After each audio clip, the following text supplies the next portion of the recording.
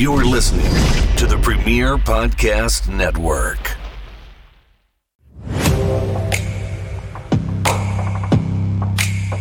Hello and welcome to the Filter Free Podcast. I am your host, TJ Stevens. Well, problematic out of my left earbud. Getting off to a banging start here. Joining me as always, Step Hens. Dollar Bill Dave. I touched myself.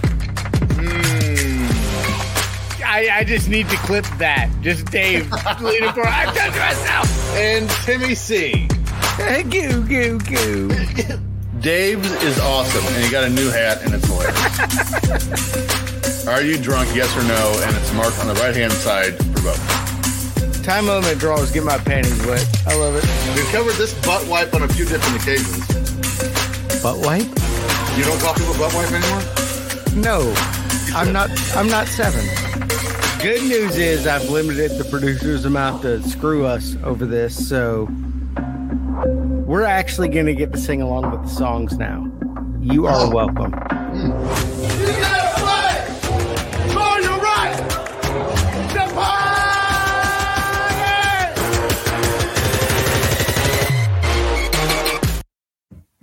Pow! Where is your Hands.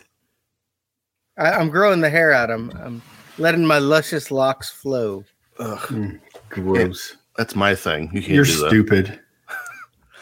Hello, Your mama? Yo mama. Hello and welcome to the Filter Free Podcast. I am your host, TJ Stevens. Step Hens. Former WCW World Heavyweight Champion and Florida State Seminole legend Ron Simmons will not be joining us tonight. Oh, I was going to say, no, that's not who that is. Getting in early. Joining me as always, Dollar Bill Dave. And Timmy C. Aaron Rodgers. Who day? Aaron. That was 3 points. 3 points. Who day? They had a bad day. I mean, the Bears look like just absolute ass as well. Yeah, so. thanks for that, TJ. I was backing those guys, thinking, hey, they might be something. They got to play a tough team this weekend. Yeah, they're playing Kansas City this week. No. They're playing Tampa this week. They're playing Kansas City the week after. We should do a watch along. We should. Battle of FFP. Tampa Bay versus Chicago. I posted on Twitter, I've never seen a head coach try as hard to not beat Green Bay as I'm watching Matt Eberflus do right now. Who? Our head coach, Matt Eberflus. Who? Bless you. His thing is we're going to start every drive with a screen pass. And then every fourth play, we're going to run a screen pass. And then the sixth play. Well, it is every fourth play because you go 3 and out, and then every first down, the next drive you start with a screen pass. He almost got like 4 of the receivers murdered because Green Bay knew exactly when and where they were coming. It was ridiculous. Anyway, please remember to subscribe and rate this show wherever you get your podcasts. While you're at it, follow the show on Twitter at FFPopcast, on Instagram at Filter Free Podcast, and follow our Patreon network on Twitter at Filter Free Net, and of course, watch on Premiere on Twitter. Timmy, what is available on our Patreon network? On the Patreon, you will get Legends Let's Rethink This, Footballers, which we just recorded, getting paid with Tim and Dave. By the way, it's so better when TJ is there in the background, putting little nuggets up that we're talking about. Yes. You must join us from here on out. Okay. You're hired. You're hired. You may get Evolution of Evil sometime. The fund director's busy working on Royal Rumble tickets and can't record a podcast with you. It is in Tampa.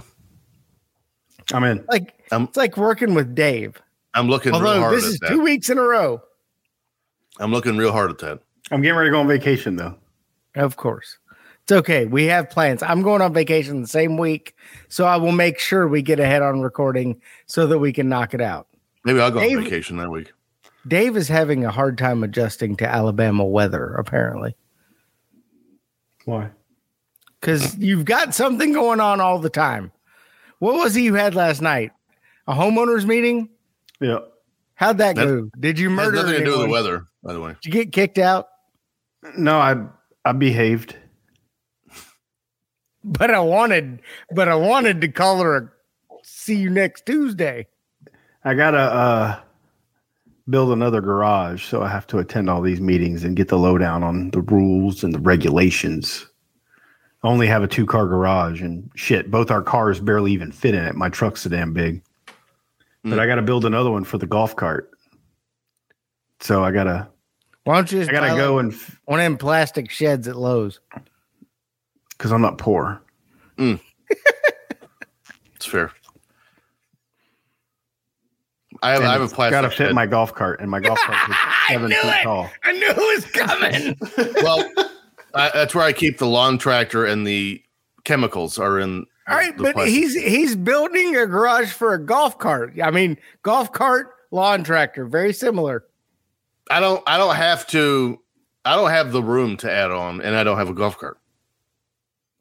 So I'm trying to move out in the country. Country's trash. Skip that. No. Of Gotta course. be close to a Walmart so I can get my beer. I do that now. I'm very close to Walmart. Poor people. It is. I hate Walmart. Dave shops at Trader Joe's.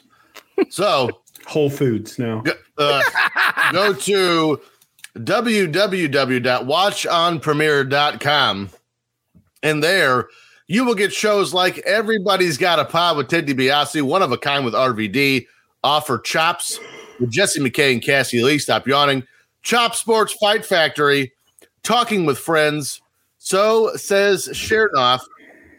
I got it that time. On the Ropes, That Was Extreme, the Bobby Fish podcast, the Undisputed podcast, Pro Football News. Of course, we're there. And of course, we'd be remiss. I say this every week, and I mean it. Our close, dear, personal friend, Efren, on the game event in IRFB with Mike Chioda. So if you like to venture back and forth on Watch on Premiere, you will notice we just had 3 videos uploaded in the last 2 days. StarCast had something to do with that, but the Patreon's caught up, and now our stream on Premier Streaming Network is caught up. We are caught up. Love it.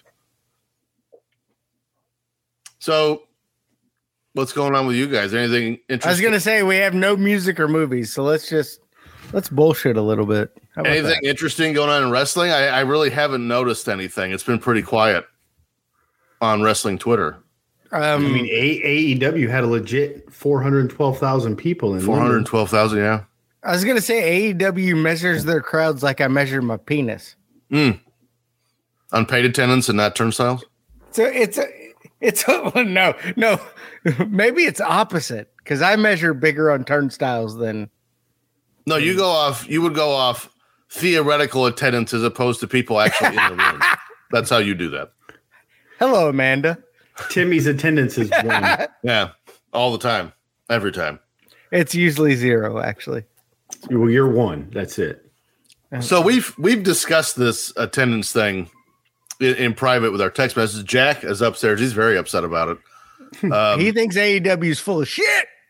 Well, the issue is 72,000 is a hell of an accomplishment for a promotion that's 4 years old.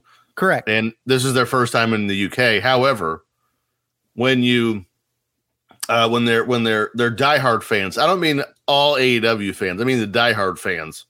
You know, the ones that make women who flip off Adam Page in the middle of a match quit Twitter because they harass her to no end. Dave Meltzer? Fucking people. But when they build it up so much, this is going to be the greatest show of all time. And then Tony Khan says in the press conference with staff, it was almost 90,000 people. And then come to find out it was actually 10,000 under what you said. That's a big deal. To be fair, like a dingus. He had hired 10,000 more staff. They just didn't show up for work.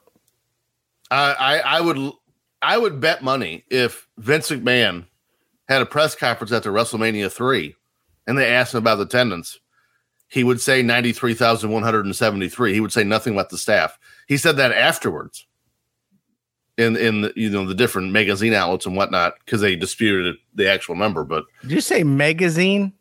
Magazine. Okay. I'm still a little sick. I got some drainage in the throat, so some good. words come out so weird. You finally did get the crud. No, this is ongoing. I've had this for several days. Pink eye of the asshole. He's got pink eye in his brown eye. Medium rare eye. Hey. So there's Just that. a little bit of blood. We found out Soraya does not understand the difference between being a dick and being a heel. They're two very different things. Where does that sound? Which is weird because I think she knows a lot about dick. Just from things I've seen. That's hurtful. It didn't look like it was hurtful. It looked like she was enjoying it. I mean, I didn't say it was untrue. And here's the thing. I mean, she made a joke about it. I didn't. Well, she did. But if you're listening to this, said she didn't trust people with cameras. Yeah. And if you're listening to this and you go, oh, that's low hanging fruit, that's easy. Well, quit calling Twitter users ugly every time they disagree with you. That's not being a heel. That's being a dick. Also, low hanging fruit, her boob implants. But she also brought and up the balls slapping on her cheeks. Low hanging melons. Also, her boyfriends don't have the best track record either. She's bad at picking dudes. What else happened? Jade Cargill's going to WWE. Apparently, I would say I can't believe that, but after this week, I absolutely believe it. I can't wait for the her and Charlotte match. I really can't. Well, we'll see if she improves in the ring because her ring work leaves a lot. It's okay if she works with Charlotte a carrier. Well, anyone who doesn't think that she's going to NXT immediately and is going to be there for some time is a clown. I'm sorry, what? She's going to NXT. No. Yes. No, she's not. I bet What? she does. She's dangerous. She's going to SmackDown. No. We'll see. I think you guys should make a chest chop wager. I think Becky Lynch winning the NXT title is going to transition into Jade Cargill challenging for it. I don't want to see that. Well, you're gonna like it. And word on the street is Ricky Starks might be looking for new horizons in the future. I'm keeping my ear to the ground on that one. I've heard rumblings. Yeah, I read that on Twitter today. I did, yeah. That's where I saw it as well. Heard he's looking for a good lawyer. Anyone know a good lawyer? Morgan and Morgan for the people. By the people, for the people. Anything else? Or are we ready to get 1984 rolling here? Yeah, I told you I wasn't doing any more shows pre 1989. Well, we're doing one now. So I'm sitting this one out. Y'all okay. All right. Okay, we'll see you later. This week we're going back to Harpsichord. I missed the cue. Hold on. Good Lord. Damn it. It's not like I pitched real hard for that one. September 22nd, 1984. We're going to watch the Midsouth Wrestling. And this one was bizarre, even for Mid-South. However, before we get to that show, let's see what was happening in your world yesterday. Let's run through some events, filter free up first stories that missed the cut. September 1st, Willie Totten, quarterback, passed 536 yards and 9 touchdowns. Both won AA records in an 86-0 win over your Kentucky State. His number one receiver, some kid named Jerry Rice, who had 17 catches for 294 yards and 5 touchdowns, breaking his own total yardage record. Sounds fucking terrible. Just saying. Which part? I saw this week there was a high school Jerry game. Rice. Terrible. There was a high school game this week, and it was halftime. Mm-hmm. The score was 96-0. Wow. Did they bother coming back out for the second half? 96-0. Because if I was the ref, I'd be like, you know what? Just go ahead and stay in there. We're done. I watched the documentary they did on Bishop. Bishop BS. Bishop Sycamore or whatever it was. Yeah, Bishop Sycamore, about the con man that created that school. Wow, that dude's a trash bag, and he almost got some kids killed. I hate it. Okay, I'm gonna have to watch this now. It's on Max. I have. That's more than 13 touchdowns in 30 minutes of football. That's crazy. Actually, high school plays 12-minute quarters, so 24 minutes of football. Did the other team have 8 players? I'm guessing it was 11-on-3. I don't really know. That's the only way that makes sense. they had a punter, a kicker, and a holder. That's it. In a deep long safety. snapper. September 6th, Amadeus, the play from Peter Shaffer, premieres in Los Angeles. It will go on to win an Oscar for Best Picture in 1985. Never seen it. Amadeus. Rock me, Amadeus. For some reason, the Today Show did a remote episode from Moscow. That probably Social coincided distancing. with one of Reagan's visits. Social distancing. Actually, that makes sense. That could have been. He went over there a lot. What does social distancing have to do with the Today Show going to Moscow? Mikhail Gorbachev, tear down this wall. September 7th, Doc Gooden of the New York Mets strikes out 11, giving him the rookie record for strikes out in a season with 236. We've covered him extensively on the show in the past. Tony Khan's favorite pitcher. A lot of coke. A lot of cocaine. September 7th, Janet Jackson marries James DeBarge, and it was annulled 1 year later. Nasty boy. Very I good. seen her boob. Well, just the one. Actually, you only saw like a pasty. You just saw the meat. You didn't see the I nip. didn't say I said her nipple. I said I saw her boob. You should have slapped her titty. Mm. Get you kicked No. off Twitter. That'd get me kicked out of the Super Bowl. He would have gone to real jail for that one. September 8th, Challenger moves to the Vehicle Assembly Building at the Kennedy Space Center. Unfortunately, we know how that ends. Yeah. September 10th, the first episode of Jeopardy airs with Alex Trebek as the host. And now we all know how that ended. That show's overrated as shit. Bullshit. Jeopardy? That's because you can't answer questions. I love Jeopardy. Ever take I'm the man. time Kid out? Jeopardy. I kill it. Kid Jeopardy, I got it. Dave's like, y'all remember that show? Y'all, are you smarter than a fifth grader? I was getting ready to say I kick ass on Are You Smarter Than a Fifth Grader? And it's like kindergarten, first and second. Once they get to like third grade, I don't know what the hell they're talking about. A lot of words. One time I almost got on Jeopardy. You would have lost because you're stupid. Probably. No, September that's two actually. September already. 14th, Ken Jennings would have slapped you in the titty. side titty. September 14th, MTV holds its first ever MTV Video Music Awards with the Cars song You Might Think and David Bowie's China Girl both winning awards. That's racist. Dude, that used to be Can't Miss TV, and I didn't even know it was on the other night. Till It was on last night. 2 nights ago. Whatever. I used to love watching that. Apparently, my wife is downstairs remodeling the fucking house. What was that? What? Can y'all not get like insulation in your house or? Oh my what? God. I think she Jackson, just body you're- slammed the refrigerator. Jackson cream singing upstairs. He's bringing that back. September 14th, Gene Wilder marries Gilda Radner in France. That's two gingers. Was No she coke. hot? Gilda Radner? No, she was not. Why would he marry her? Look her up. Have you seen him? There's this thing called love. Yeah, and Gene Wilder was not exactly a looker himself. Yeah, but He he was was rich. No, Willy Wonka. September Andy was 16th, in Blazing Ooh, I Saddles. bet she had a big bush. That's gross. the hit TV show Miami Vice premieres on NBC. This show got bumped off the show for another TV show premiering this month. I don't know how you bump Crockett and Tubbs. Well, you'll find out later. September 18th, the Detroit Tigers clinched the AL East title. What did you say? Pudding pop. Unfortunately, that's what I thought you said. September 18th, the Detroit Tigers clinched the AL East title after spending the entire season in first place.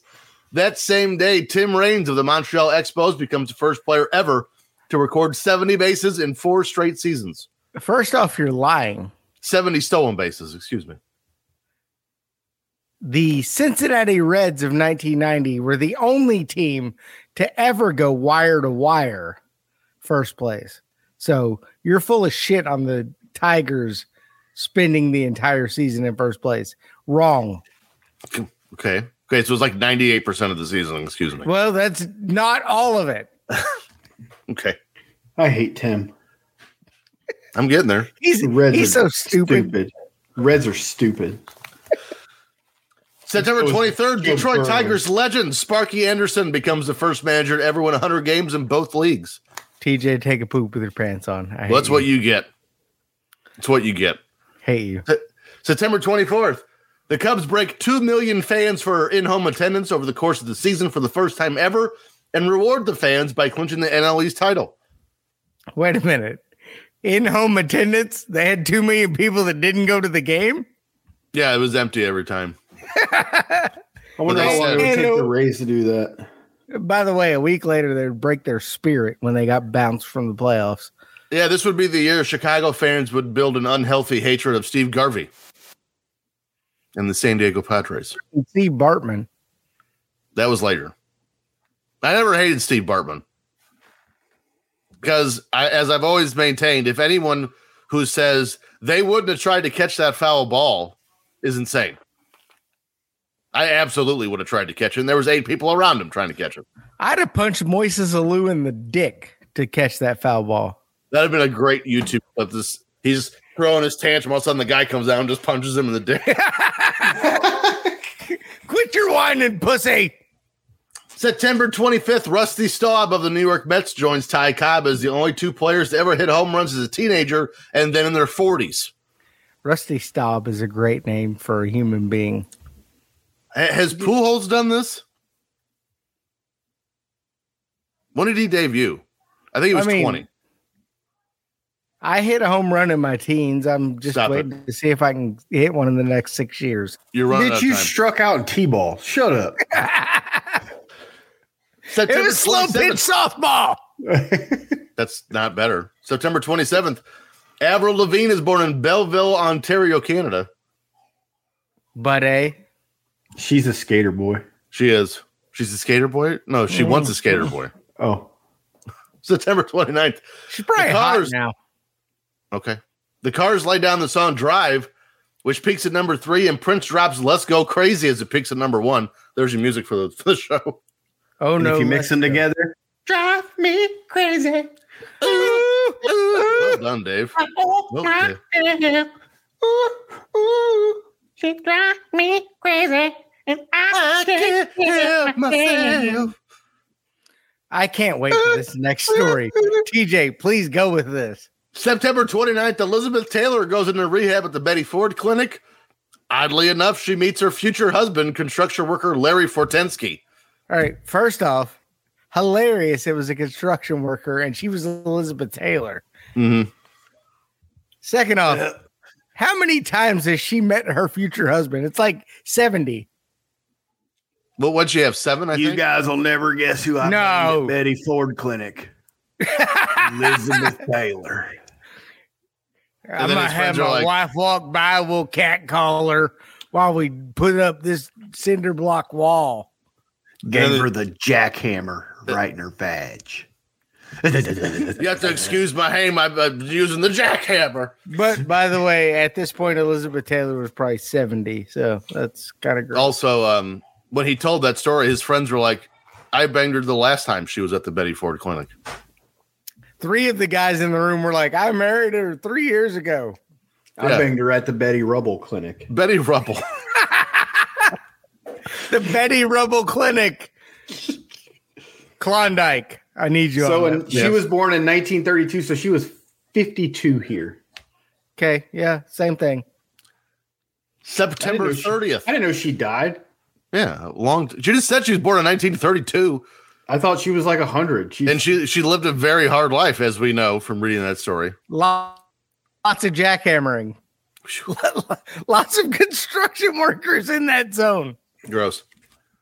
September 30th, Mike Witt of the California Angels throws a perfect game against the Texas Rangers as the Angels win 1-0. On that same day, Don Mattingly of the Yankees wins the AL batting title with an average of .343. So guess what stat we're not doing for box score trivia? Donnie Baseball. Love it. Indiana legend. And I don't know September any 30th. for baseball anyway. Do what? I wasn't really watching baseball when I was 3. Sure you were. I mean, we're still going to do baseball, just when we're not doing batting average. To be fair, I was old enough to be in MLB this year. I was born the next year. Yeah. I could have been a rated rookie this year. September 30th, Murder, She Wrote, starring Angela Lansbury, premieres on CBS. That show sucked. Should you say she's hot? Yeah. Angela Lansbury, sexy as hell. I guess if you're into Depends and stuff. Yeah. It depends. You know what really turns me on? Blue hair. That really gets my motor. Hey, she had red hair till it turned gray. Let me take a swig here. September 1st. What a month for music. You're welcome, Dave. As we've already briefly mentioned some of the hits of the month, as we continue, as What's Love Got to Do With It by Tina Turner goes number one. Love got to do with it. Her first number one hit as a solo act, which seems impossible. What? Yeah. She'd been in the business 44 years at this point. Yeah. She was 44 at this point, you dick. Tina Turner came out the womb. Gross. Tina Turner revolutionized the music industry in about 3 different decades. Here in 84, her 5th studio album, Private Dancer, was released, and the single from that album, What's Love Got to Do With It, became Turner's most successful hit. This song represented her lone Billboard Hot 100 hit as well. That is crazy. So, wait, she didn't get in the top 100 with, like, I don't know. Well, but quick, name one of her other songs.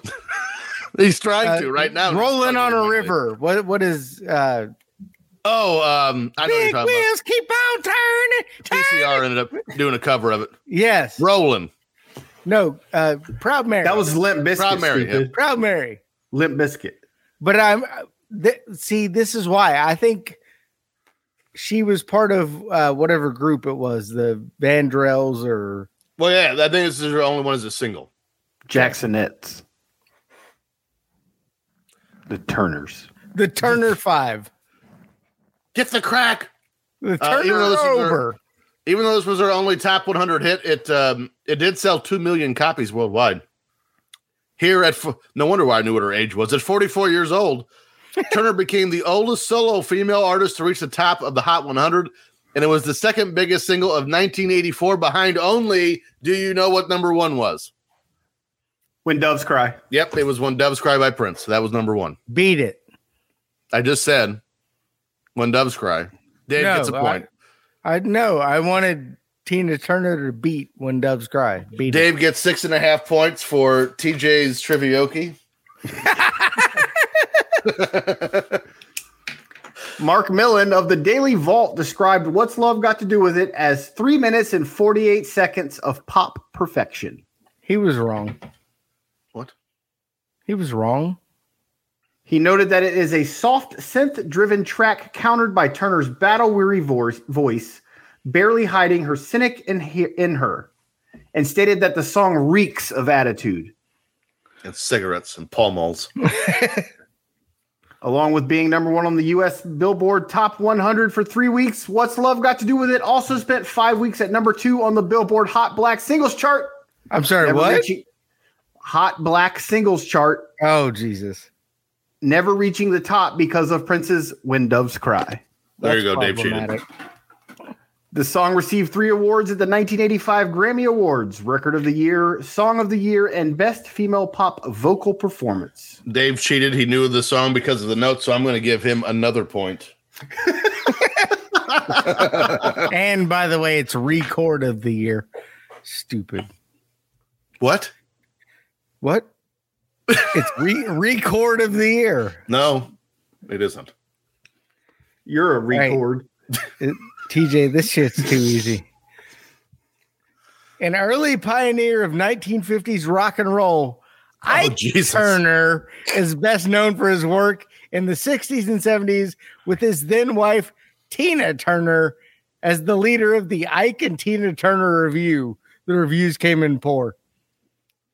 In 1960, Turner and 2 others were charged for, quote, interstate transportation of forged checks and conspiracy.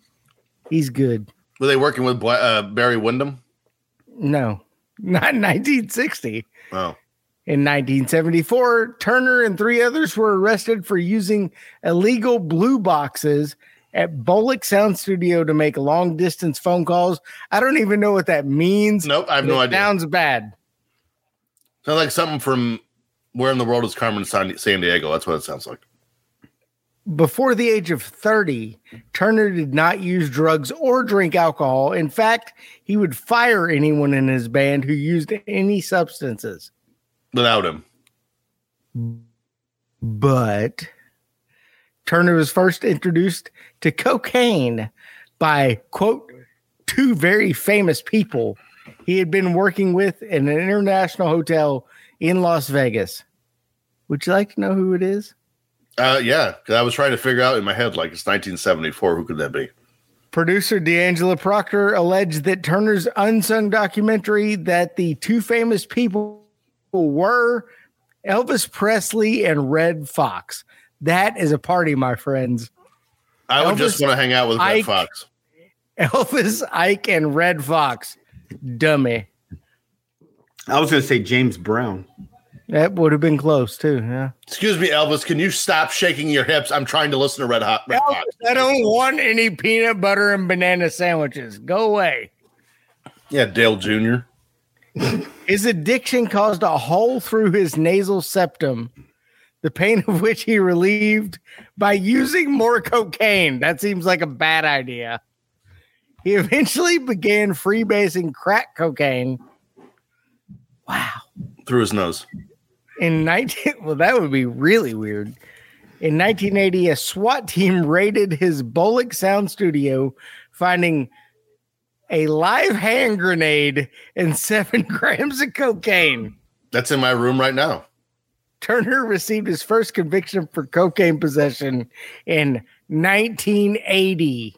Who doesn't have a live grenade just laying around the house? Right? In April 81, Turner was arrested for shooting a 49-year-old newspaper delivery man. First off, why are you 49 and delivering newspapers? Those guys used to make a killing back then. But he accused the man of assaulting his wife, Ann Thomas, and kicking his dog. Why you kicked my dog? You kicked my dog. I'm in Twitter jail for 2 more days and 14 hours. Guys, I could literally do a whole damn show on Ike Turner and wouldn't need you guys at all. Next week or 2 weeks, I'll be on vacation. Go ahead. He is the fountain that keeps giving. I love Ike Turner. I just don't want to marry him because he might beat the fuck out of me. Yeah. Yeah. Fun. Hit me again, Ike, and put some stank on it. If I may quote. What's love got to do? Ow! Got to do with it? Nothing, apparently. Shut up, bitch. Hit you in the titty. Don't do that. You'll get banned from Twitter or X. Well, let's go to a much more. I don't have a word for it. We'll just move into it. September 3rd. Let's head onto the field as St. Louis Cardinals closer, and that pains me to say, and Chicago Cubs legend Bruce Sutter breaks his own NL record for saves in a season with 45 as the Cards beat the Mets 7-3. The record stood until 1991 when St. Louis Cardinals closer and Chicago Cubs legend Lee Smith broke the record. Who? Lee Smith.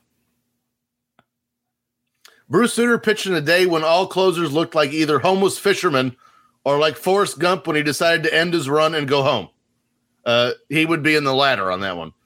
If you're also confused how Sutter got to save in a 7-3 win, that's because back in those days, the closers pitched 2 and sometimes 3 innings. Sutter was born in Lancaster, Pennsylvania on January 8th, 1953, and was a 3-sport athlete at Donegal High School where he played baseball, football, and basketball. He was the captain on all 3 teams and was the starting quarterback for the football team. He was drafted by the Washington Senators at only 17 years old in 1970, but Sutter decided to play baseball instead at Old Dominion University. Eventually, Sutter dropped out of school, like you do, and played semi-pro ball at Lancaster. In September of 1971, Chicago Cubs scout Ralph DeLulo signed Sutter. At just 19 years old, Sutter had to have surgery to repair a pinched nerve in his throwing arm, and then found after surgery his pitches were no longer effective. He learned how to throw a split-finger fastball, and after being nearly released by the Cubs, Sutter's new pitch was nearly unhittable. I mean, Sutter was good and all, but the dude never recorded 1 save against the Tampa Bay Rays. You're right about that. Trash. Trash. Just saying. Suter appeared on his 13th Baseball Hall of Fame ballot. Suter appeared on his 13th Baseball Hall of Fame ballot in 2006. Bruce Sutter. Sports writer Matthew Leach of MLB.com referred to this ballot as Suter's best chance for induction and pointed out that Suter would only be eligible for 2 more Hall of Fame ballots. Nearing the end of his eligibility, Suter said he did not think about induction very often. It's just an honor to be on the ballot, but it's not something I think about much. I have no control over it. It's out of my hands. It's the voters. It's in the voters' hands. There's nothing I can do about it. I can't pitch anymore. There's a lot of guys that think I should be in that aren't in. It's for the special few people who get into the Hall of Fame. It shouldn't be easy to get in, he said.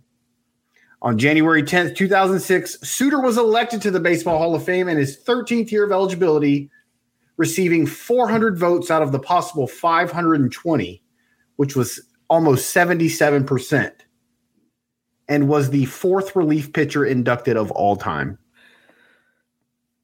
Dave, I'm going to tell you, after reading that quote, I'm glad Bruce Sutter wasn't a used car salesman because he wouldn't have sold shit. I mean, you can buy a car if you want. I don't know. I don't care. I'm kind of good. There are guys who probably deserve it more. I played for the Cubs, so that should automatically drop me out. Terrible.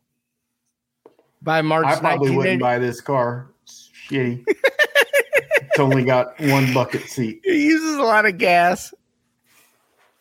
By March of 1989, Suter was dealing with a severely torn rotator cuff, which is bad for a pitcher, and he admitted that he would unlikely be able to return to baseball. There's probably a 99.9% chance I won't be able to pitch again, he said, once again being the consummate salesman. General manager Bobby Cox said that, quote, Bruce is not going to retire. We're not going to release him. We'll put him on a 21-day DL and then probably move him to the 60-day DL later on. Suter planned to reevaluate his condition after resting his arm for 3 to 4 months. Thank you, Bobby Cox. The Braves released him that November. Asshole. Upon the news of his death, MLB Commissioner Rob Manfred said, quote, Bruce Sutter was the first pitcher to reach the Hall of Fame without starting a game, and he was one of the key figures who foreshadowed how the use of relievers would evolve. Bruce will be remembered as one of the best pitchers in the history of our most historic franchises. I don't know why he said 2. He said 2, but I feel like just the Cardinals. Who thinks about the Cubs? Bitch, the Rays have Tampa Bay Rays legend Wade Boggs. You shut your whore mouth. He went in as a Red Sox, I'm pretty sure. Fred McGriff. Good Lord, come on. Come on, man. He should have went in as a Blue Jay. So if you're not watching the video, you can't see this. So I put up a banner that says the Cubs have 14 Hall of Famers, 4th in the league. The Yankees have 27. The shit Reds have 10, and they've been a team since 1713, and the Rays have 0. It was 1870. And I immediately corrected you because Wade Boggs and Fred McGriff, there's 2 right there. Manny Ramirez will be in one day. I don't know if Manny's getting in. Oh, yeah, drugs. Yeah. Fucker. Yeah. But let's stay with baseball. We're having such a good time here. September 17th, one of the greatest power hitters of all time, Reggie Jackson, records home run number 500, the 13th player to accomplish the feat. It's kind of crazy with the proliferation of power and, of course, the steroid scandal of the 90s.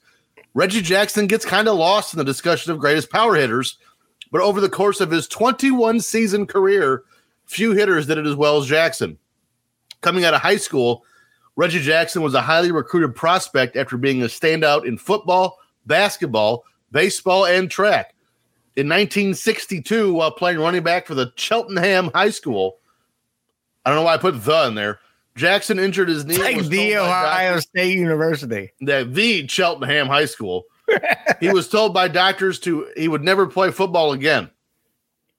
Of course, he went on to come back and play in the team's final game of the season. And in that game, he didn't injure his knee again, but he did break his back, breaking 5 cervical vertebrae. He was told he would never walk again, but later that year, he played baseball and batted .550 and threw a handful of no-hitters. .550. They might have been wrong. Just a skosh. I think your doctor is on the Muppets. I threw a no-hitter on Monday. Did you? Yeah. Against who? Yeah. Okay. Jackson was being recruited by He was being recruited by Alabama, Georgia, and Oklahoma, who were all willing to break their color barrier just to bring in Jackson. Again, it's 1962. He declined Alabama and Georgia as Jackson did not want to play in the South, and declined Oklahoma, and this is my favorite sentence I wrote in this whole story, because the school told him to stop dating white girls.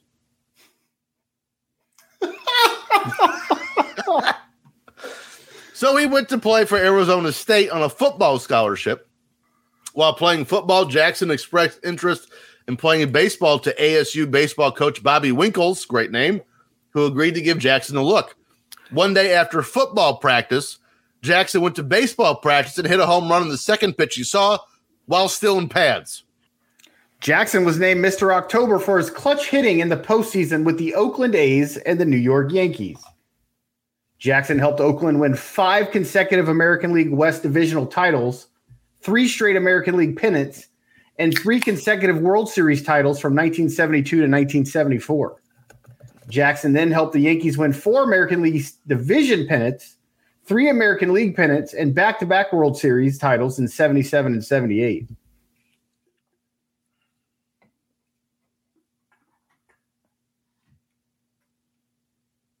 In 7 years, that dude won 5 World Series. That's a lot. That's a lot. He's good. And most notably, Jackson hit 3 consecutive home runs at Yankee Stadium in the clinching Game 6 of the 1977 World Series. Trey Parker caught that ball. I was just say, basketball legend Joe Cooper was at that game. That's right. Over the course of his 21-year MLB career, Jackson led his teams to first place 10 times and suffered only 2 losing seasons. That's unheard of. And I think that's when he was with Baltimore and California. I must kill the queen. Oddly enough, let's talk about his less than stellar film career. Or not. Naked. Jackson appeared in the film The Naked Gun. Yes. From the Files of Police Squad, portraying an Angels 3. outfielder, which, by the way, he was hypnotically programmed to kill the Queen of the United Kingdom. I don't know why they didn't say the Queen of England. Naked. I don't remember Angels in the outfield being like that. He also appeared in Richie Rich, the aforementioned Basketball. Love it. Summer of Sam, which is one of the best movies ever. And I watched that movie about a month ago. One day I'm going to be a big sports star. One day I'm going to own a big sports bar. In 1979, Jackson was a guest star in an episode of the television sitcom Different Strokes. Oh, I got one of Brittany's mom's pubes in my mouth.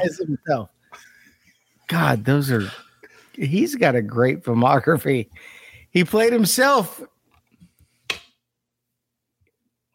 in the Archie Bunker's Place episode Reggie 3, Archie 0, which is the spinoff of All in the Family, and not as good on that one.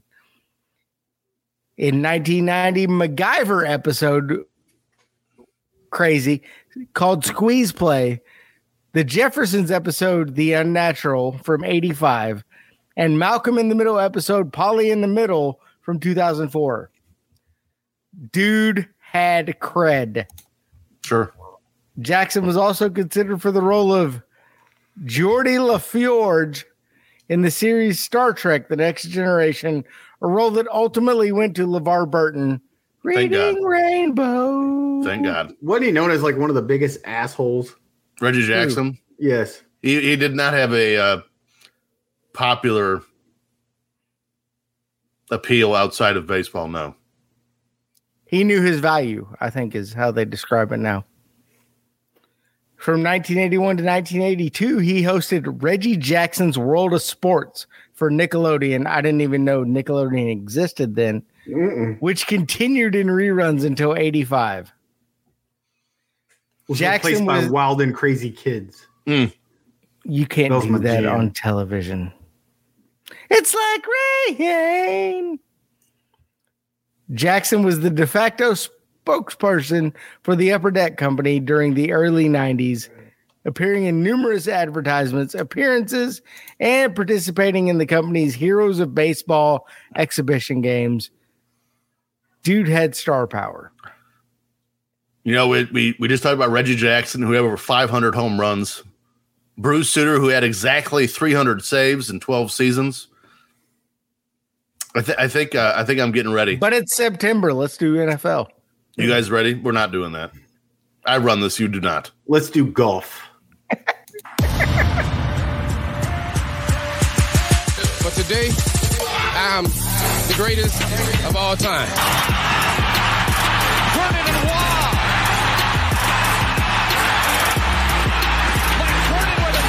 Here it is. Pressure with three. Winston's going to run the ball. Makes a guy miss. Comes down there. Gets over the second rafter. Off the floor. Nothing but through the window. Off the wall. Nothing but net. You like that? You like that? I like that. You got to like that, right?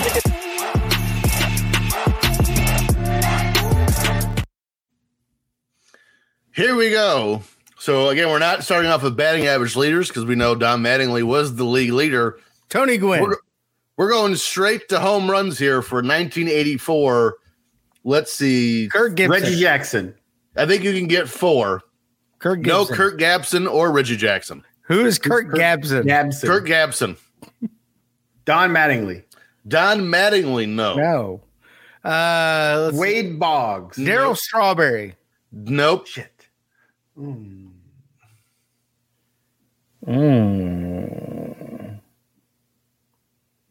Wow. 84. Ozzie Smith. Yep. Pedro Guerrero. Nope. Ozzie Guillen. One of these guys we've covered before because he hit a lot of home runs, but he batted like 113. What was the catcher from the Rays last year? Yeah, that's who I was just thinking of. What's that fucker's name? Greg Zanino. Nick Asaski. Mike Zanino. Mike Zanino. No to all of that. Dave Parker. Did you say Mike Asaski, the guy that made the Little League videos? Nick Asaski. Whatever. He was first baseman for the Reds. Dave Parker. No. Jesus, this was a dead area for baseball. I'm going to give you the teams of the guys I thought you would get. Won't matter. Atlanta, Philadelphia. Dale Murphy. Dale Mike Murphy Schmidt. second. They were both tied for second with 36. And then the other one, well, Hank Aaron. The one we've covered was from Oakland. And another Gary guy, Steinbach. Ricky Henderson. I got criticized for putting him in the same category as Ted Williams. And it's not Jim Rice, it's the other one. Oh, God. That's how forgettable he is. I don't know. Carl Yastrzemski. Nope. Mike Yastrzemski. Nope. Steve Yastrzemski. Yep, that's it. You got it. Steve Sack. No, not Steve Sachs. Here's Andre your go. Dawson. Yastrzemski. Here's the rest of your top 10, all tied for 10th. Boston Red Sox legend Dwight Evans with 32. I said that asshole. Ron Kittle of the Chicago White Sox. George is dead. And Tom Brunansky of the Minnesota Twins. Is that the guy that had the youth baseball videos? No. Tom Amansky? Oh, Tom Amansky. Fred McGriff was in those. Yeah. All tied for 5th. Andre Thornton, Lance Parrish of the Detroit Tigers, and Dwayne Murphy. Dwayne Murphy. Dale's brother, Dwayne. 4th from the Oakland A's, Dave Kingman with 35. Fuck that guy. And league leader of the Boston Red Sox, Tony Armas, had 43. I think it's a Ramos. No, it's definitely Armas. I'm looking at it. Let's go to top 10 RBI leaders. I think you guys are going to cut more of these. Let's see if you can get 4. Dan Klingman. Because a couple of the guys you did say for home runs are on the RBI list. I'm going to give you that. Dave Kingman is third with 118. Even though you definitely said Dan Klingman. Dave Parker. Dave Parker, no. Parker Lewis can't lose. To the surprise of no one, there are no Reds on this list. Carl Yastrzemski. No. Jim Rice. Jim Rice, second. Wade Boggs. There's two. Wade Boggs, no. Donnie Baseball. Don Mattingly tied for fifth, 110. That was one my more. next pick, you asshat. Tony Darryl Gwynn. Strawberry. No to both. Doc Gooden. Mike Zanino. Nope. Carlton Fisk. Actually, he was still playing here, but no. Holy He's shit. not a good hitter. I mean, he played until like 92. Albert Bell. No. Reggie Bell. Nope. Alan Trem. Andre Dawson. Wow. Philadelphia, Montreal, Minnesota. Michael Jack Schmidt. Mike Schmidt tied for eighth. Come on. 106. We got it. Here's the rest of your top 10. You By need the way, at least there's get three one, Red Sox. Timmy. Come on. 3 Red Sox in the top 10. Number 10 is Dwight Evans, 104. Who? Tied with Mike Schmidt, Gary Carter of the Montreal Expos. Ah, fuzzy head. 7th. Kent Herbeck of the Minnesota Twins, 107. Fat ass Kent Herbeck. Thank you. Tied with Mattingly of the Baltimore Orioles, Eddie Murray, 110. Fat ass Eddie Murray. 4th, Alvin Davis of the Seattle Mariners. I don't know him. And 1st, Tony Armas of the Boston Red Sox at 123. Let's see if let me pull this and see if we can just skip saves. Oh yeah, we're gonna skip saves. Well, let's go straight to wins. Because there's no Bruce Sutter. Roger Clemens. They're gonna get Jesse Orozco or Ron Davis. So we're gonna go to wins. Nolan Ryan. 2, 3. Nolan Ryan. Roger Clemens. Ron Darling. No and no. Dave Stewart. Dave Stewart. No. Dave Righetti. He's on the saves list, and I just said that. Mike Spaghetti. Mike. Friedrich. Or whatever. Friedrich. Whatever the guy Spaghetti. from Detroit. There are Friedrich. two pitchers here on here from Detroit. Jack Morris. Jack Morris tied for 4th with 19. The Bird. Friedrich. Whatever his name is. Oh, Larry? No, it's what the hell's his name? well, you can quit thinking about it because he's not on here. Oh, well, shit. The one fat guy, the Hispanic fat guy. Fernando Valenzuela. No. He's not on there. No. What? He had like Babe 2 Ruth. years. Again, if I give you the name, he ain't on the list. Dave Steeb. Dave Steeb. No. Good guess, though. I like that one. Timmy said one earlier for RBI or home run leaders as a joke. Brett Saberhagen. Brett Saberhagen, no. I said one is a joke for home run leaders. One more guess each, unless you want Rick teams Bell. first. Carlton Fisk. Nope. Here we go. Here's your top 10. Tied RBI baseball guys. Tied for 9. Doyle Alexander. Nope. Bud Black. Nope. Mark Giants Langston. legend Bud Black. Nope. Mark Langston, the guy who was traded for Randy Johnson. Royals legend. Milt Wilcox. And Dwight Gooden was 17. I said Doc Good. Doc Gooden. Did you? No. Okay. Tied for 6. But he did sing cocaine, so. He did. Dan Petrie of the Detroit Tigers had 18. Frank Viola with 18. And Mario Soto of the Cincinnati Reds with 18. Great changeup. Tied for 4th with Jack Morris. Burt Blyleven had 19. Tim Wakefield. And your league leaders with 20, there's 3 of them. Mike Boddicker, Joaquin Andujar, and Rick Sutcliffe all had 20. I literally Bunch heard of 2 those gingers guys. on that list. I don't like it. And that was box score trivia. We're going to go into the final story in the wheelhouse. Here we go. This is one of the ones Dave's been waiting for. September 20th. This month was a great month for debuting television shows. We did. We mentioned The Murder, Jill She Wrote. and the darndest thing. I'm really trying to talk over him, and it's not working. Miami Vice was one. And one of the biggest shows of our childhood, of our age, is the Cosby Show. If you haven't got the Jello pop in, unfortunately, the realization of the monster that is Bill Cosby that came out in later years has since tainted his career as well as this show.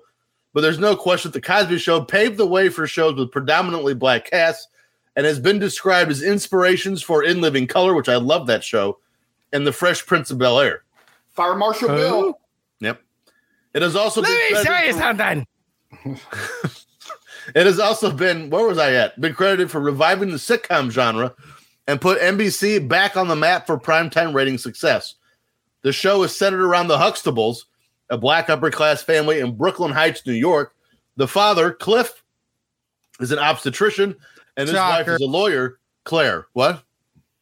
The fact that Cliff is an obstetrician. Yeah. Shocker. The couple have 5 kids, Sandra, Denise, Theo, Vanessa, and Rudy. On top of being a well-written and acted sitcom, the show also tackled real-life issues, like Theo having dyslexia, which was inspired by Bill Cosby's son, Ennis, who fought dyslexia. The character of Sandra was created after Bill Cosby wanted to express the accomplishment of successfully raising a daughter who graduated from college, so she's a vanity character. Over the years, The Cosby Show has generated $2.5 billion in television revenue, including $1 billion from television advertisement and another $1.5 billion from syndication. Because you see, the kids, they're eating the pudding. The pudding pop.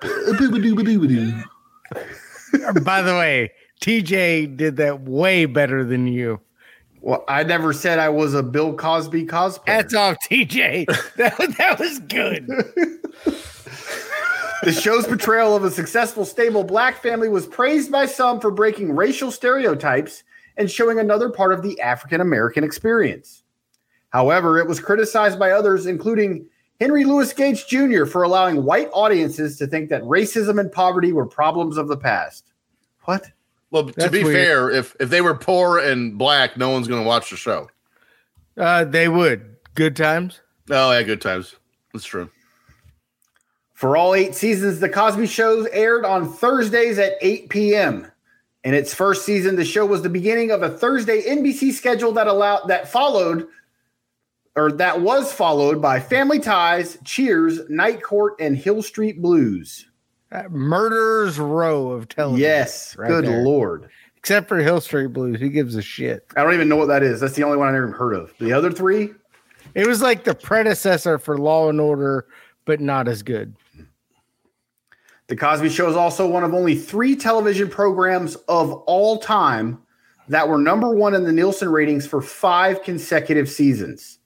The other 2 are All in the Family and that trash-ass American Idol.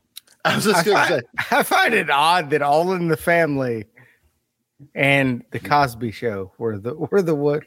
That's weird. What does it say for us as we've progressed as a society that the 2 first shows were All in the Family and the Cosby Show, and then our generation grows up like, hey, we want to watch people be terrible at stuff. Let's watch American Idol. I was just thinking, like, we really like white people and we really like black people. Because All in the Family was like highly racist. Well, that was the point, right? They tackled societal issues. Yes. Yeah. TJ, too easy. I'm not gonna bite.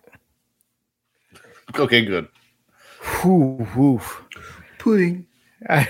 Stop it. You see the kids, JELLO. I don't think it's the kids that have to worry. It's the women. During the series run, the character of Cliff Huxtable. Damn it! If you take this pill, you won't feel a thing. He put it in their drink. It's fine. During the series run, the character... That's not fine. That's not fine. That's not the response to that. That is not the response to that. That's fine. It's not rape if you drink the pill. Yeah, they didn't know. What? I don't know if we can air any of this. Eat this Jello, whore. taste this pudding pop. Why does this taste like GHB? Gross. Also, why is there a hole in it? Why's your dick in? Oh! Yeah, we can't air any of this right now. Sure we can. During the series run, the character Cliff Huxtable frequently wore an array of knit sweaters that were often brightly colored and featured abstract, asymmetrical patterns of themes. Gross. They were dubbed Cosby sweaters, a term that is used to describe sweaters that are generally gross, deemed garish, and unappealing, much like Cosby himself. They're still called Cosby sweaters. Yeah.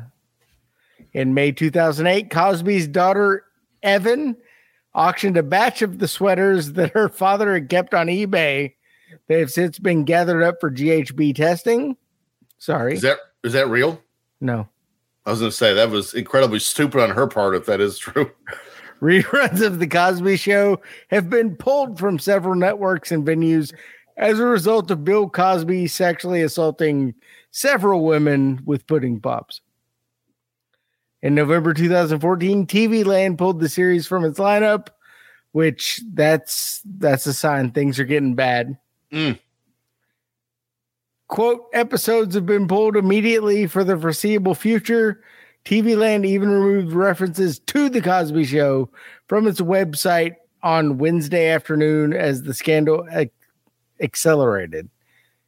Yeah, they jumped out quick. In December 2014, the Magic Johnson-owned network Aspire removed the show from its lineup. When Magic jumps off, you know you're in bad shape. But there's a winner. TV One, which I don't know who that's owned by, but I bet they're winners, began airing reruns of Cosby Show on May 2017. It is the only American network to offer the series, but it's also available on Amazon Prime Video and Philo. Hey guys, we could be the only ones in the Cosby Show market. What are we waiting for? They're also re-airing Jell-O Pudding Pop ads. It is headquartered in Silver Spring, Maryland. And Cosby Show? No, the TV One. And the channel or the programming targets African American adults with a broad mixture of original lifestyle, entertainment-oriented series, documentaries, films, music performances, and reruns of sitcoms from the 70s through the 2000s. So there you go. Weird. And for those of you who may be wondering, like, boy, I wonder how they feel about Bill Cosby. We a long time ago, we did like a whole 10-minute segment on the show talking about how ridiculous it was he got the technicality thing. So Bill Cosby. I think we all said we hope he died. Yeah, he's a dirtbag. Pretty sure that's how it went. But let's just jump into, since these two clowns didn't do their homework, Midsouth Wrestling, September 22nd, 1984. We are joined by Jim Ross and our favorite, Joel Watts, is here with us. Agoo. Yeah. No fantastic. There is no Have You Synced It this week? No. But we're going to give TJ 14 points anyway. Thank you. Ghostbusters. By the way, I happened to look at the Billboard Top 10, I think. Well, I did for the Tina Turner. And we covered most of them. Yeah, and in the top 10 it was the entire year for 84. In the top 10 was the Ghostbusters theme song. Pretty sure we've done it. Which makes me happy. After the show opened, we are joined by JR and Joel Watts as they announced the main event for the show. Our boy, Terry Taylor, is going to take on Hercules for the TV title medal thing. They also say that the exotic Adrian Street will be on the show, and this actually perked my ears. I've never seen him wrestle before. Joe Exotic? No, not even close to the same guy. Okay, good. JR, we have an exciting night of wrestling here at the Mid-South Coliseum. Agoo. Is there anyone more useless in wrestling than Joel Watts? Tony Khan. Apparently, he was a very good producer, but that was about it. Tony Khan. Then Daddy, why do I have to be on the screen and look like a dumbass? That's a fair question. All I could think was, boy, I hope Terry Taylor's on this show because it's Mid-South. He is. I was not disappointed. Thank you. Wait, where the fuck is Boyd Pierce? In the ring. So him and JR just swap spots. Yes. And JR over here sweating his ass off while Baby Watts has a fan. Just you can see it blowing on him. And JR's just in there going, I'm dying. I got meat falling off the bone. Then we go to a clip from last week's show as Master G and Butch Reed have an altercation. Sorry. Brown. Who? Huh? Master G? Yeah, Master G. I thought you misspelled it. Okay. No. Master G has his fist taken up to his shoulder. Make him say, and is attacking Butch Reed as Reed starts bleeding. Nah. Makes you wonder if that's where he got his name. Master G. Never heard of him, so I did some digging. Me too. Apparently, after retiring from the CFL in 1980, Master G, whose real name is George Wells, started his wrestling career. Ah, that's where I've seen him before. After a short-lived run here in Mid-South, he ventured over to the World Wrestling Federation, where he was mainly used as a preliminary wrestler on Primetime Wrestling, although he did have a little success when teaming with Lanny Poffo. It's the poetry. He was also the first regular tag team partner of none other than Bret Hart. Nice. That was a shitty tag team. I already hate this guy. Master G whooping up on Butch Reed, which I was shocked by. So Bill Watts says that Master G comes in looking like a mafia person. I'm not sure Bill Watts has ever seen a mafia movie then. If he thinks that George Wells looks like he's in the mafia. They're famous. Mafia people are famous for taping their fists. They're white. Is that too? Master G, like Dave said, would go on to job in the WWF just a year later, but he was involved in the WrestleMania 2 Battle Royal between football players and Andre the Giant. That was very nice. And I think Bret Hart was there too, but he got eliminated. And Master G, Joel Watts, I love him. He's talking about Master G's big stick. I'm so confused. I hate him. I hate Joel Watts. Joel Watts canceled wrestling for me. Look at Master G's big stick that he's strictly using. for the entertainment factor. I love Joel Watts. JR, he's got a big stick. What's he gonna do with his stick, Jay? Oh gosh, JR, he's done stuck it up Butch Reed's butthole. It's what? Every time you hear JR and Joe Watts together, Joe will say something, and you just expect JR to just go, Jesus. I would like to see Joel Watts from 1984 calling wrestling with JR from 2023. Oh, it'd be great. God damn, boy. Listen here, dumb shit. What the hell are you doing? But he doesn't. That's what is upsetting. Maybe that's why they broke him off from Excalibur. He never said anything negative to Excalibur. If there's one person who should, it's him. And he never did. It's upsetting. Now we Joe Bay Macarena Supercita. Was there a Macarena in the middle? Now we get an interview between JR and Master G. I will give him this. He's huge and describes his experience in Japan. And now he turned down a $5,000 contract to wrestle at MSG to whip a nickel worth of booty, as he said. Then he trashes that was the Cosby JYD term at that time. Oh. Then he trashes JYD and lays out his plan to clean up the Mid-South. Put a nickel in your booty. Ew. Not in. You be shitting nickels. Now we have Hercules, Buddy Landell, and Butch Reed in the ring with some guy in a suit and mask. That's obviously Jim Cornette. And for some reason, Cornette's just standing there and not talking. Of all the people that's in the ring, he should be talking. Butch Reed is screaming for Master G as we get ready for the next match. I'm so confused. Reed's cutting a promo. Hercules is posing. And someone's throwing feathers on Butch Reed. What is going on? Buddy Landell and the feathers. This was the whole show. This was the whole show. This was like a USWA show.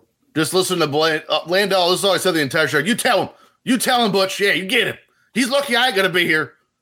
Match 1. Because I throw feathers on him. Yeah, I'm going to hit him with my pillow. I can't wait to watch Buddy Landell in a steel cage pillow fight. Rick McCord and Steve Miller take on the Mid-South Tag Champions, the Midnight Express. The Express take control from the beginning and never relinquish it. Condrey destroys McCord with a ton of backbreakers, and eventually Eaton comes in for the knee drop and the pin. Jim Cornette in a mask. It's the best he's ever looked. Did you guys notice they misspelled his wife? Did you guys notice they misspelled Cornette? No. Cornett. Jim Cornette. Good. God damn. Where's the E, motherfucker? I still think the best version of the Midnight Express is Beautiful Bobby and Sweet Stan. Yes. You are correct, sir. Yes. And I had to watch every single second of this show because I will never not make fun of Joel Watts and his commentary. Absolutely. He is the worst. First thing I thought, because we had done Primetime 91 before, Hercules looked like $1 million here. Because I shit on him last week because he looked like trash. 84, Hercules, peak. Yeah. Looked great. I'm thinking Steve Miller should have brought his band with him, though. Or maybe jump on a jet airliner. Well, they were here, but they took the money and ran. Big old jet airliner. We're back in the ring with Butch Reed and Buddy Landell, and for some reason, Dave, what are you doing? You're feathers. like folding newspaper in the background. I can hear you. I can hear Dave just. But can you hear Buddy Landell's bag of feathers? Yes. Poof, poof, poof. Why is Buddy Landell still throwing feathers? He never stopped. All show. I asked the question, is every segment of the show going to start with Butch Reed cutting a promo while feathers get thrown at him? And here's weird. And by the way, they do shit. They never explain it until the payoff. Just catch these feathers. Yeah. And then the best part is the feathers are in the ring during the next match. Yes. All over the ring. Every time. Terrible. It's like they're wrestling at the Playboy Mansion. Match 2. Action Mike Jackson takes on Adrian Street. I love how Street works in the ring as a heel.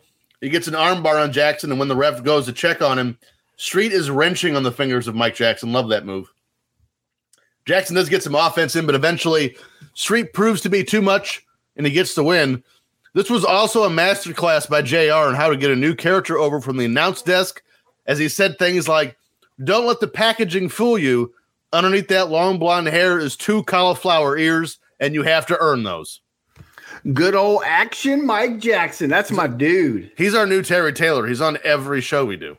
I was so hoping he was going to walk the up ropes. to 2023. Yeah. I seen him wrestle in 2023.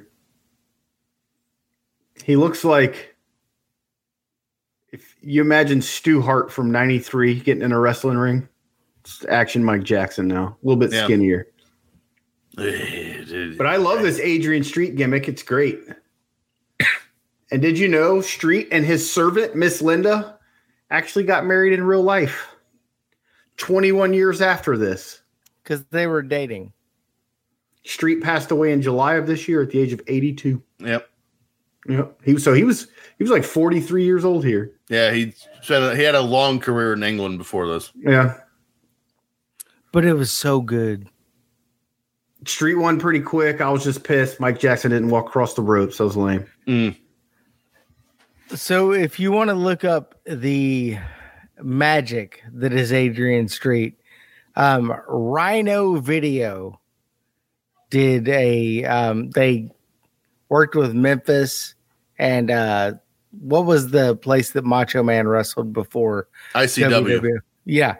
They worked with them and they did a video in like 87 and it was just like music videos done by wrestlers. Adrian Street does a great working his gimmick video and the song was called I'm So in Love with Me. It's great. Actually, I have a card from ICW in 1982 framed on my wall. Yeah. So Boyd Pierce dressed like $1 million here. He's got some sort of fancy suit with it's red and it wasn't blue covered in clouds this time either. Yeah, so and he spoke. His voice must have hurt after speaking here. Yeah, he didn't just go, here's Bill. But with Adrian, I can't imagine this gimmick getting much heat in Mid-South Wrestling in 1984. I think they'd be very open to that character. And did they say that Adrian was from the Royal Forest of D? Sounds like our fun director would enjoy that place. I'm going to leave that one live. Match 3. Dale Vesey and Don Saunders takes on Brickhouse Brown and Johnny Mantell. Double D. I have to admit, when they announced Mantell, I said to myself, man, Ken Mantell looks different. And then I realized it wasn't Ken Mantell. Overall, this match was pretty sloppy, and obviously I thought it was Dutch Mantell. Yeah, I was thinking Dutch Mantell looks weird without all the back hair. Yeah, he actually looks like a human and not a teddy bear. Mantell and Brown get the win after a side Russian leg sweep from Mantell. I'm pretty sure Brickhouse Brown has been on every Mid-South show we've ever watched. Yep. How did he not get on any real TV? It's a great question. That was real TV. And you got to love how Suplex wins a match back in these days. Suplex. All I could think was, I've heard of Brickhouse Brown. That's about it. Okay. We go back to the ring to start the next match, and Butch Reed and Buddy Landell, they're back in the ring yelling and screaming for Master G. As Magnum TA stands there and stares at him. I like that subtle part of the promo with Magnum just standing there staring a hole through him. Do we need a Butch Reed promo prior to every single match with Landell throwing feathers? Still. All over the ring. Son of a bitch! Butch Reed, quit it! Wait, did he just say cum sucking? I don't think that's what they said. I think it's what he said. So in back-to-back matches, you've got the Forest of D and cum sucking. Terrible. What's going on in your house, Timmy? Fun director is enjoying this show. Oh, way to deflect. Match 4. Art Cruz takes on North American champion Magnum TA in a non-title match. When TA came out, they said the North American title weighs 27 pounds. Why? They're underestimating. They're pushing Cruz as an up-and-coming challenger, but Magnum has control for most of the match and hits the belly-to-belly for the win.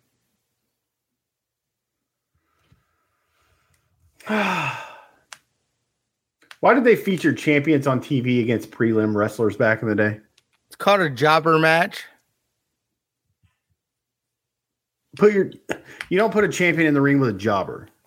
You do a lot of times. Dumb. And why is no one sweeping up these damn feathers? There was an opportunity for like a Bissell. Magnum's career had 2 more years after this, and it was over. Yep. Crazy. Oh, look. Another suplex for the win. Suplex. Art Cruz, or as his friends know him, Little Dutch Boy. Nice. Great haircut. And they talk about the North American belt. They aren't kidding. That thing is heavy. I've held it. 27 pounds is underestimating. It's every bit of 40. Well, do you know it doesn't weigh 40 pounds? What's Terry up next? Taylor? He's nuts. Match 5. I would have feels like it. killed myself in 40 matches. Match 5, Terry Taylor defends the TV title medals against Hercules Hernandez. Apparently the medal is missing as Dr. Death let it get gross, so it's getting refinished. The crowd was absolutely into this match, and as Taylor gets the upper hand, we get a ref bump. This brings out Dr. Death with a football helmet on to start attacking Taylor. Which is weird. It's the stupidest thing I've ever seen. Hercules holds Taylor as Williams swings the helmet, swings it like a Myles Garrett, yes. Was like he was trying to murder him. And he hit him. He hit Terry Taylor swinging a football helmet. McCord and whatever his partner's name from earlier came out, and they got beat up. The beatdown continues till Brickhouse Brown and Magnum TA came to the rescue. Why do we always have to see this tool, Terry Taylor? He was huge in Mid-South. This match would have been a squash in WWF with the Red Rooster versus Hercules. Rooster barely beat the Brooklyn Brawler at WrestleMania 5. It's true. But I thought nothing was better than Dr. Death coming in wearing a helmet. He looked so stupid. It was the greatest TV of all time.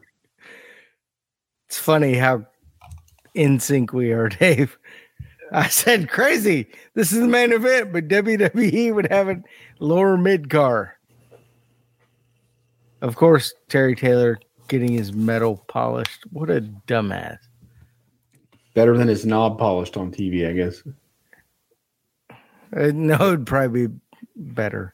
I don't want to see that. JR says this match could be a main event anywhere except WWF. Yes. And what is Dr. Death doing here? Why the hell is he wearing a football helmet in a wrestling ring? And then I said, good Lord, they're Myles Garretting him. He pulled his helmet off and started smacking him with it. Yeah. So the last match wasn't the main event? He said it was the main event. I would love to know how they worked a football helmet swing to the head. Myles Garrett. Matt, did they ask Mason Rudolph how to take it? Mason Rudolph. How do you take that? Match 6, Butch. A concussion. Yeah, you don't. Match 6, Butch Reed takes on Master G. Landell is still blowing feathers everywhere. Reed keeps insulting Master G, and this promo is taking forever. And it doesn't make me more excited for the match. It makes me wonder if it's even going to happen. Eventually, Landell leaves, and out comes Master G. Less than 3 minutes after the match starts, Landell interferes and gets Reed disqualified as the beatdown is on. Reed goes to the top as Landell holds Master G, and of course, Master G moves. Reed and Master G are on the floor. Then Master G tars and feathers Landell in the ring. That's what the feathers were for. Great. More Master G and Butch Reed. Just what we need. The best part of this was Reed almost dropped an F-bomb. He was close. Yep. Master G gonna make him say,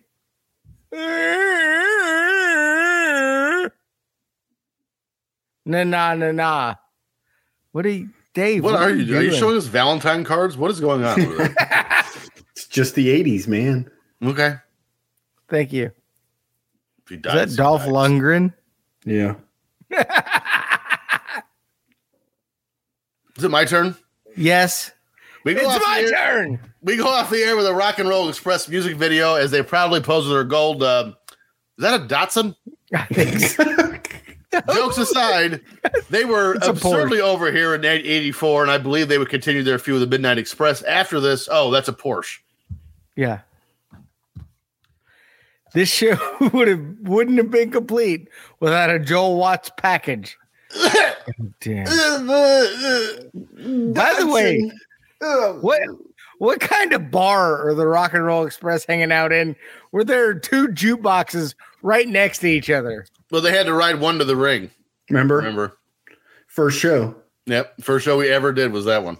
For show. Second show, Naked Gun. Yep. For show. Diana Hart. If you enjoyed this week's episode, please let us know. Give us that 5-star review wherever you get your podcast. Make sure to follow the show on Twitter at FF Popcast, on Instagram at Filter Free Podcast. Follow our Patreon network at Filter Free Net, and of course, at Watch on Premiere. As for us, you can find us all on our social media platforms at Ken Call on Dave is in jail. Timmy C. At Timmy C 1979. Dave. At Dave in the HSV. And I am at T Stevens 91. Next week, we're going to cover WWE main event from September 4th, 2013. The Middle East is in conflict. The Goldbergs hit the airwaves. Farm Aid is back, and so much more. This has been the Filter Free Podcast, and so long for now.